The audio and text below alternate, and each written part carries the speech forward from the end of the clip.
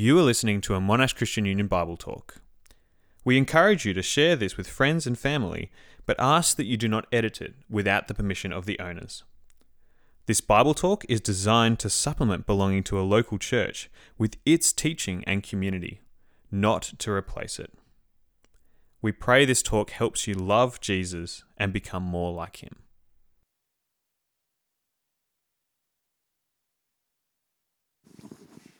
Hey guys, if you haven't met me yet, I'm Daniel. I'm from Monash Clayton and I'm studying engineering science second year. The passage we'll be reading tonight is Isaiah 52 verse 13 to 53 verse 12.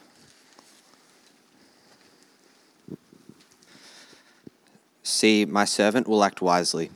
He will be raised and lifted up and highly exalted. Just as there were many who were appalled at him, his appearance was so disfigured beyond that of any human being, and his form marred beyond human likeness. So will he sprinkle many nations, and kings will shut their mouths because of him. For what they were not told, they will see, and what they have not heard, they will understand. Who has believed our message, and to whom has the arm of the Lord been revealed? Who grew up before him like a tender shoot, and like a root out of dry ground. He had no beauty or majesty to attract us to him, nothing in his appearance that we should desire him. He was despised and rejected by mankind, a man of suffering and familiar with pain. Like one from whom people hide their faces, he was despised, and we held him in low esteem. Surely he took up our pain and bore our suffering, yet we considered him punished by God, stricken by him, and afflicted. But he was pierced for our transgressions, he was crushed for our iniquities. The punishment that brought us peace was upon him, and by his wounds we are healed. We all, like sheep, have gone astray. Each of us has turned to our own way, and the Lord has laid on him the iniquity of us all. He was oppressed and afflicted, yet he did not open his mouth. He was led like a lamb to the slaughter, and as a sheep before its shearers is silent, so he did not open his mouth. By oppression and judgment he was taken away. Yet who of his generation protested? For he was cut off from the land of the living. For the transgression of my people he was punished. He was assigned a grave with the wicked, and with the rich in his death, though he had done no violence, nor was any deceit in his mouth. Yet it was the Lord's will to crush him and cause him to suffer. And though the Lord makes his life an offering for sin, he will see his offspring and prolong his days. And the will of the Lord will prosper in his hand. After he has suffered, he will see the light of life and be satisfied. And by his knowledge my righteous servant will justify many, and he will bear their iniquities. Therefore I will give him a portion among the great, and he will divide the spoils with the strong, because he poured out his life unto death, and was numbered with the transgressors. For he bore the sin of many, and made intercession for the transgressors. Thanks, Daniel. Yeah, another Daniel, that's right. It's great to be here. It's good to be looking at this passage again. Not again, looking at this passage and opening up the Bible together. Last night we saw the cross is the point of Jesus' life. It's the single story of the whole Bible, the turning point of all of history. Back in Genesis, there was the predicament, sin, finding its resolution in Jesus and his work on the cross. This is what God revealed to us. Now we're going to consider some of the foundational details, as some of you have reminded me today. And we're going to finish the end of the talk by looking back and considering what does this all tell us about God. So to remind us of our methodology, we want to let the Bible explain the cross. The scriptures pointed to it, and so we want to let them make sense of the different threads, the different perspectives, and the meaning that's raised. And if we consider there has to be a cross, last night we got to the cross, and today we're considering the foundation and not the scaffolding, the frame. We're going to consider what holds it all together.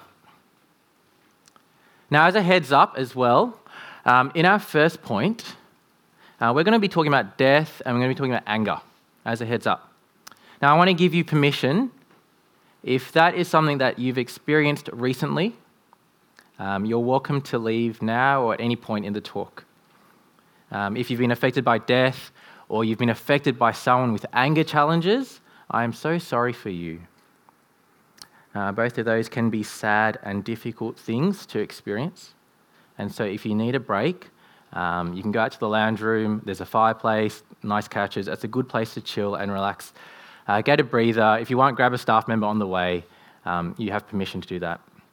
But let me pray for us as we get stuck into God's word and as we open it up together. Let's pray. Heavenly Father, we thank you that we can open up your word. Thank you for the ways that we've seen it even tonight. So viscerally, what happened to Jesus on the cross. Thank you that we can consider from your word what all of that means, the significance. And so we pray that you would give us minds, even as we're tired, give us minds to understand, ears to hear, and hearts to be transformed as we consider sin tonight. We ask this for Jesus' sake. Amen. Now, when you have kids, people ask you, I'm guessing most of you don't have kids, but people ask you about them a lot. And I'm quite happy with that, actually, because I spend a lot of time with my kids and I'm quite happy to talk about them. But one of the common questions that I get as a parent, especially from uni students, is, what is it like to be a parent? Now, most parents say things like, it's a real joy, it's a great privilege, I love it. And that's true. But it's also painful, it's exhausting, and it's a little bit like torture. You know, sleep deprivation is a form of torture. It's both and though, isn't it? It's both enjoyable and painful. And this paradigm, both and, is really useful for us as we come to the cross today. As we come to sin and consider how that relates to the cross. Because sin is worse than we realize, but also, and God is better than we realize. Our situation is both worse and better. And that's what we're going to be exploring. So how is sin worse than we realize? We've identified sin. We did that last night. We considered it as rebellion against God. And as well as identifying sin, all of you opened up Genesis 3 and we considered some of the effects of sin. Remember the disorder, the fragmented relationships with God, the fragmented relationship with each other, work is thwarted, and there were so many other effects of sin that we looked at. But the ultimate effect of sin is death. We saw in Genesis chapter 2:17 that statement, you will certainly die. That is what we all face, isn't it? Death. They say there are two things certain in life, death and taxes. That's only half true. Just go move to the Cayman Islands and it's just death. That's the only certainty. I don't know about you, but typically I just think of death as part of, the living process. And I forget, and my guess is we all do, we forget that death is the cost of sin. Sin causes death. Romans 6:23, for the wages of sin is death. And that's the wage that we all deserve because of these other two passages. We can see if we claim to be without sin, we deceive ourselves and the truth is not in us. For all have sinned and fall short of the glory of God. What's the obvious result of all of this? Because of sin, we all face death. Now, death is a real problem for us. But it gets worse. While death is a consequence of sin, have we ever thought about what God thinks? After all, sin is rebellion against him. He is the one who is wronged. What does he think of it all? He is angry. Romans 1, the wrath of God is being revealed from heaven against all the godlessness and wickedness of people who suppress the truth by their wickedness. That's talking about our sin revealing God's wrath. And wrath is a strong emotion.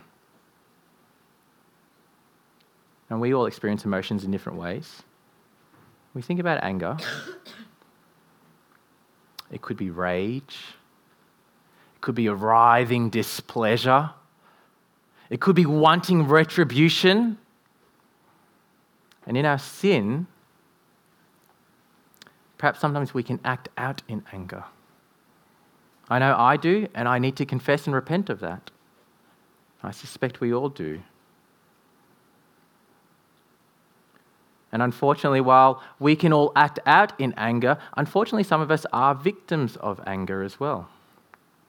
And once again, if that is you, please feel free, if you need some space, to leave if you need to. And if you'd like to talk to staff, we would love to support you and help you access whatever support you need. But that's talking about our anger. But we're thinking about God's anger, aren't we? We might think that our anger might help us understand God's anger, but we really need to be careful when we do that, don't we? We need to be careful of saying that God's anger is anything like ours. We think about it, our anger is tainted by sinfulness. Remember, sin and its far-reaching effects, all the effects that we came up with, that taints even our experience of anger. That affects our anger. And if we put our sin-tainted anger understanding upon God, what we're doing is we're anthropomorphizing God. And what that means is we're not letting the Bible tell us about God. We're letting ourselves tell us ourselves about God. And that is a very dangerous line to follow, isn't it? Of course we're going to end up disagreeing with the Bible if we do that.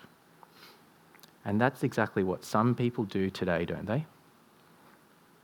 They say things like, God can't be angry. That's blatant rejection of what the Bible says. And in my interactions with people, as we've talked about this, often it's because they've let their own experiences, rather than the Bible, show them who God is, which is really sad. We, brothers and sisters, we need to be careful not to impose our anger upon God. So what can we say about God's anger? We need to look to the Bible, don't we? Let's look at Romans chapter 2.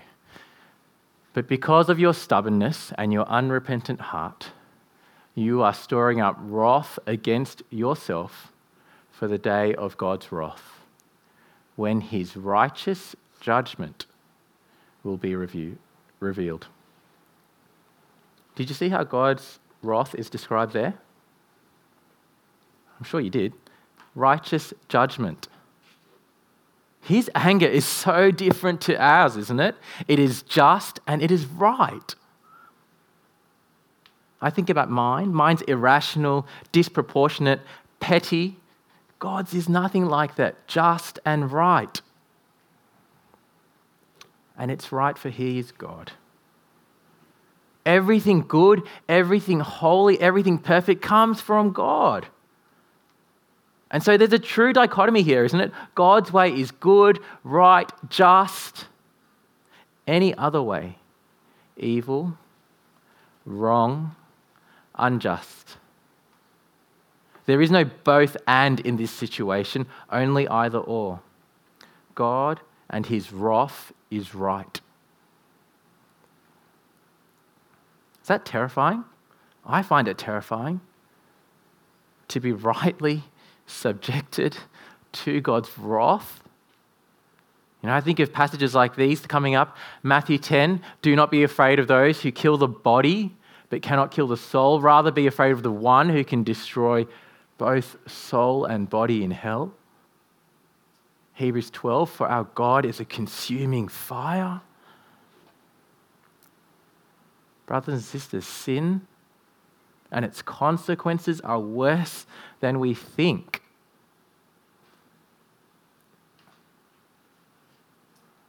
Now, I have 3 kids, Elijah, Eva, and Ruth. That's the right sound to make. Oh. Ruthie in the middle is the youngest. She's almost 2, and she's starting to learn words.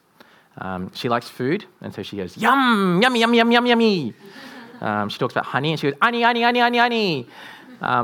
But one of the first words that she's learnt to say is sorry, or the way that she says it, Ori. And it's quite useful because, as you can see, 3 young kids, there's a lot of squabbling, there's a lot of wronging each other, and whether or not they realise it, that's just what happens. And so very often we have to say to Ruth, you've got to say sorry, Ori, because she's done something wrong. And so it's not a surprise that that's one of the first words that she's learned. And so she says sorry all the time. But although she can say sorry, I'm not sure she knows what it means. This is a typical scene. Eva, the other girl, she's got a biscuit.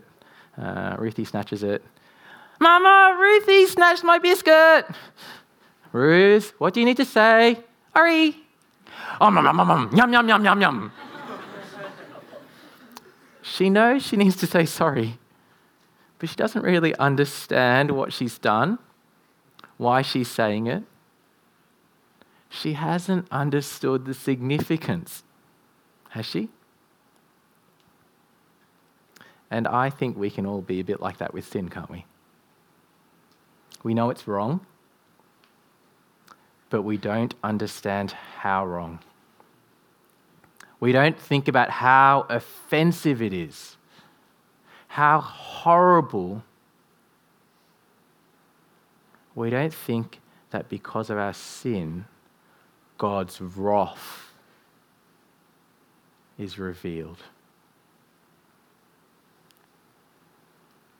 So should we perhaps reflect a bit more on our sin? That we sin. That it leads to death. And it angers God, and we deserve that wrath. There'll be time later in the session tonight to reflect a bit more about our sin. And there'll be time perhaps in praise and prayer tomorrow to do that as well. Would you consider asking God to show you your sin? Confessing your sin. Asking God to grow your hatred of sin. And perhaps you can cry out as David does in Psalm 51. Have mercy on me, O God, according to your unfailing love. According to your great compassion, blot out my transgressions. Wash away all my iniquity and cleanse me from my sin. We can do that and we can know the forgiveness the cross offers. Because that's why we're talking about the cross, isn't it? That's why we're talking about God's wrath. We need to understand sin, which leads to death, deserves God's wrath, to make sense of the cross. And while sin is worse than we realize, Jesus, our crucified Christ, he is so much better, isn't he? At the cross, Jesus pays the penalty.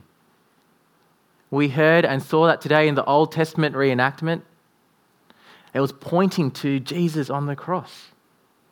We can hear it in 1 Corinthians 15. For what I received, I passed on to you as first importance, that Christ died for our sins, according to the Scriptures.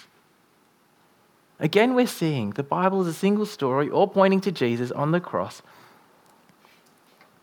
And we've heard some of those scriptures, haven't we? Just in the Bible reading from Daniel earlier on, Isaiah 53. This is a moment for us to stop and to do some of the work ourselves. We're going to ask this question: how does Isaiah 53, how does it describe and explain the cross? Take a couple of minutes to talk to the people next to you. Remember the dramatic Bible reading. Remember what happens on the cross. Remember what we've been looking at seminars. How does Isaiah 53 describe and explain what happens on the cross? Take a couple of minutes, talk to the people next to you.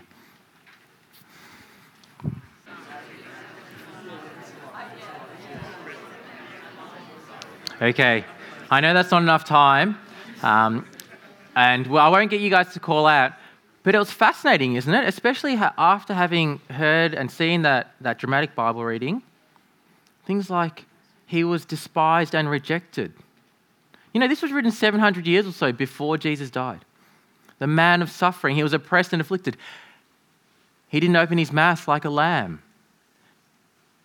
You see all these ways that it describes what was going to happen on the cross. But not just a description, it's also an explanation, isn't it? Verse 4, he took up our pain and bore our suffering. He was punished by God. Verse 5, but he was pierced for our transgressions. He was crushed for our iniquities, and punishment that brought us peace was on him. By his wounds we are healed. At the end of verse 6, and the Lord has laid on him the iniquity of us all. Jesus' death was in our place. That's how it's explaining it, as our substitute. And that's not merely a metaphorical description. No, Jesus really did take the curse for our sin. Galatians 3 says, Christ redeemed us from the curse of the law. How? By becoming a curse for us. That's what happened on the cross. Our sin dealt with completely. And Jesus' last breath, it is finished. Now we've seen that sin leads to death and God's righteous wrath. And the cross deals with both. 1 John 4:10, this is love, not that we loved God, but that he loved us and sent his Son as an atoning sacrifice for our sin. His death pays the penalty and restores the relationship by dealing with God's wrath. Remember the Day of Atonement, the Leviticus reenactment, with the two goats being the one sacrifice, both showing different aspects, the means and the result of the atonement. That word atonement, which we also saw in the 1 John passage, atonement is literally at one-ment. It means the restoration of a broken relationship. It means the obstacles that have gone in between are dealt with. And we know the penalty is death, and relationally, there is God's wrath that we're dealing with as well. And the cross doesn't just pay the penalty of death, it also restores the relationship with God by bearing God's wrath. Romans 5 on the screen. Since we have now been justified by his blood, how much more shall we be saved from God's wrath through him? The cross is dealing with God's wrath. Now, I'm not a sentimental kind of guy. I studied engineering, and a psychologist may or may not have said about me, you're the sort of person who would write a pros and cons list to decide whether to marry your wife. No sentimentality. But I do have this sentimental pen. There's a picture of it. A mentor gave it to me. I was about to move away, and he has a pen just like this, or a pacer just like this, and it's his Bible notes pen. So what he does is when he's studying the Bible, he uses it to write notes and questions and draws links, all that sort of stuff to make sense of what the Bible is saying. And so he gave one to me to encourage me to make sure I kept studying the Bible well. Now, one day, I came home and it was broken. And it was broken by one of my kids. And you can imagine how I felt. You know, it's a pretty special pen. Now, I know Ruth has learned how to say sorry. The other kids, they've also learned the next line to say. What they do is they say, sorry, what can I do to help? Well, what could they do to help? Buy another $5 pen? It's not quite the same, is it? How could they make things better? They couldn't really. If they did buy a pen, well, that only deals with one little aspect. Functionally, it might work again, but it doesn't deal with the intangible thing, isn't it? The relational cost of, that really hurt, actually. But when it comes to God, the cross does. Not just the death penalty, but also God's wrath poured out on Jesus.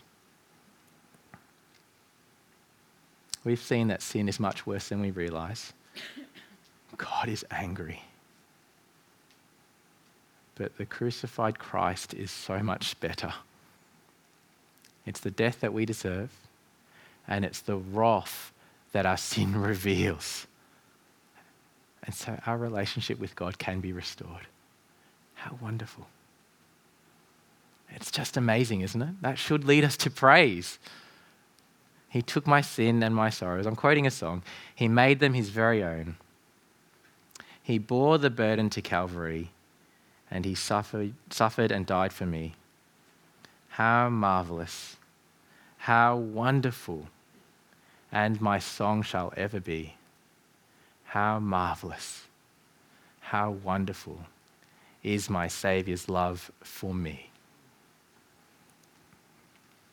Now, I mentioned earlier that we'll finish up by considering what does this show us of God? Because you see, the worse that we realize our sin is, the more we realize that God is better. His response to with the cross is so much better, and what is revealed about God is so much better. He's a good God, isn't he? He's a loving God. God's wrath is so good because sin is so wrong. If he isn't angry about sin, let's think about this. If he isn't angry about sin, if he doesn't punish sin, that means he doesn't care. That means that the difference between good and bad is gone. There is no more such thing as wrong or right. Justice does not exist. And can you imagine that? Let's just imagine that for a moment. Justice doesn't exist. The most horrendous oppression, appalling atrocities, vicious violence. Think about those things being left to perpetuate with no reason for justice. How horrible is that? But we don't have to go down that, do we? Because God does care. He hates what is wrong. And that's why God's wrath shows that he is better. There's a writer who says, deep in the nature of God himself, God who is angry with sin, there is a necessity for hilasmos. That's a Greek word for atonement. But God not only requires it, atonement, he provides it. And he not only provides it, but he becomes it. God the Father isn't the bad cop, the angry one of the Old Testament, and Jesus isn't the good cop, the loving one of the New Testament. No. Jesus says in John chapter 10, I and the Father are one. There is a oneness to them. And we believe in a triune God, don't we? One God, three persons. And that second person of the Trinity, Jesus the Son, is described in Hebrews 1 as the Son is the radiance of God's glory and the exact representation of his being, sustaining all things by his powerful word. He's described divinely here. He's identified as God. And in the following chapter, it also says, for this reason, he, Jesus, had to be made like them, that's us humans, fully human in every way, in order that he, Jesus, might become a merciful and faithful high priest in service to God, and that he might make atonement for the sins of the people. Jesus coming as a human was fully human, and as the God-man, he offered himself on the cross. And so the cross simultaneously displays God's justice in dealing with the wrath and penalty of sin, but it also displays his love, his self-sacrifice for us. 1 John, we looked at this a bit before. This is how God showed his love among us. He sent his one and only Son into the world that we might live through him. This is love. Brothers and sisters, this is good. This is love, not that we love God, but that he loved us and sent his Son as an atoning sacrifice for our sins. See God's love? See how much better that is? Let me try to summarize what we've come up with tonight. Sin is worse than we think. It not only deserves death, but also reveals God's wrath. That's terrifying. But the cross is better than our sin. In his self-sacrifice, Jesus dies the death we deserve, bears the wrath our sin reveals, restores the relationship that we have with the Father, with God. And so God is better. He's just and he's loving. We have a good God. So, brothers and sisters, we don't need to be afraid when we speak of God's wrath. We don't need to be afraid about talking about it. Last night we mentioned that we might be hesitant, tempted to be hesitant, to talk about sin or God's anger in evangelism.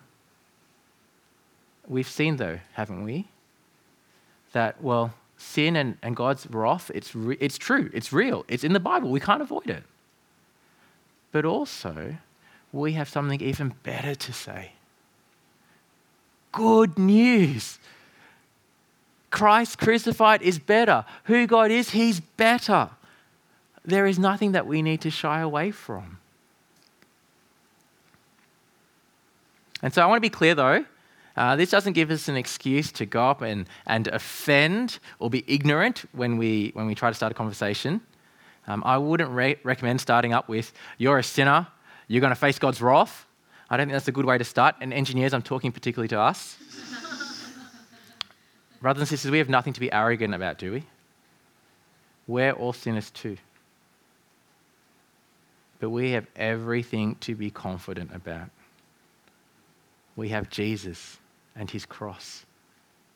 And so we can be confident in evangelism. But much more personally, as we've looked tonight, we can be confident that we can be more honest with our sin. We can be confident as we confess and as we repent. Maybe we do recognize that our sin is worse. But we don't need to run away from it. We don't need to avoid it. We can be all the more sure that we can run to Jesus, knowing that the cross is better, knowing that God is better. Let me pray. Heavenly Father, we are sorry for our sin. We recognize that we don't often feel the weight of it as we should. We don't hate it as we should. And so, Father, we pray that you would grow our hatred of sin. Make us aware of its cost. But Father, thank you so much for Jesus and the cross. Help us to keep looking to him because there is no other hope. Help us to keep looking to what he has done and be confident, because we can be, of how wonderful your love is for us in sending Jesus to die. In Jesus' name we pray. Amen. Thank you for listening to this Monash Christian Union Bible Talk. We long to see everyone at Monash University know a disciple-making disciple of Jesus Christ. If you have been blessed by this ministry and would love to support Monash Christian Union, you can do so via the link in the podcast description.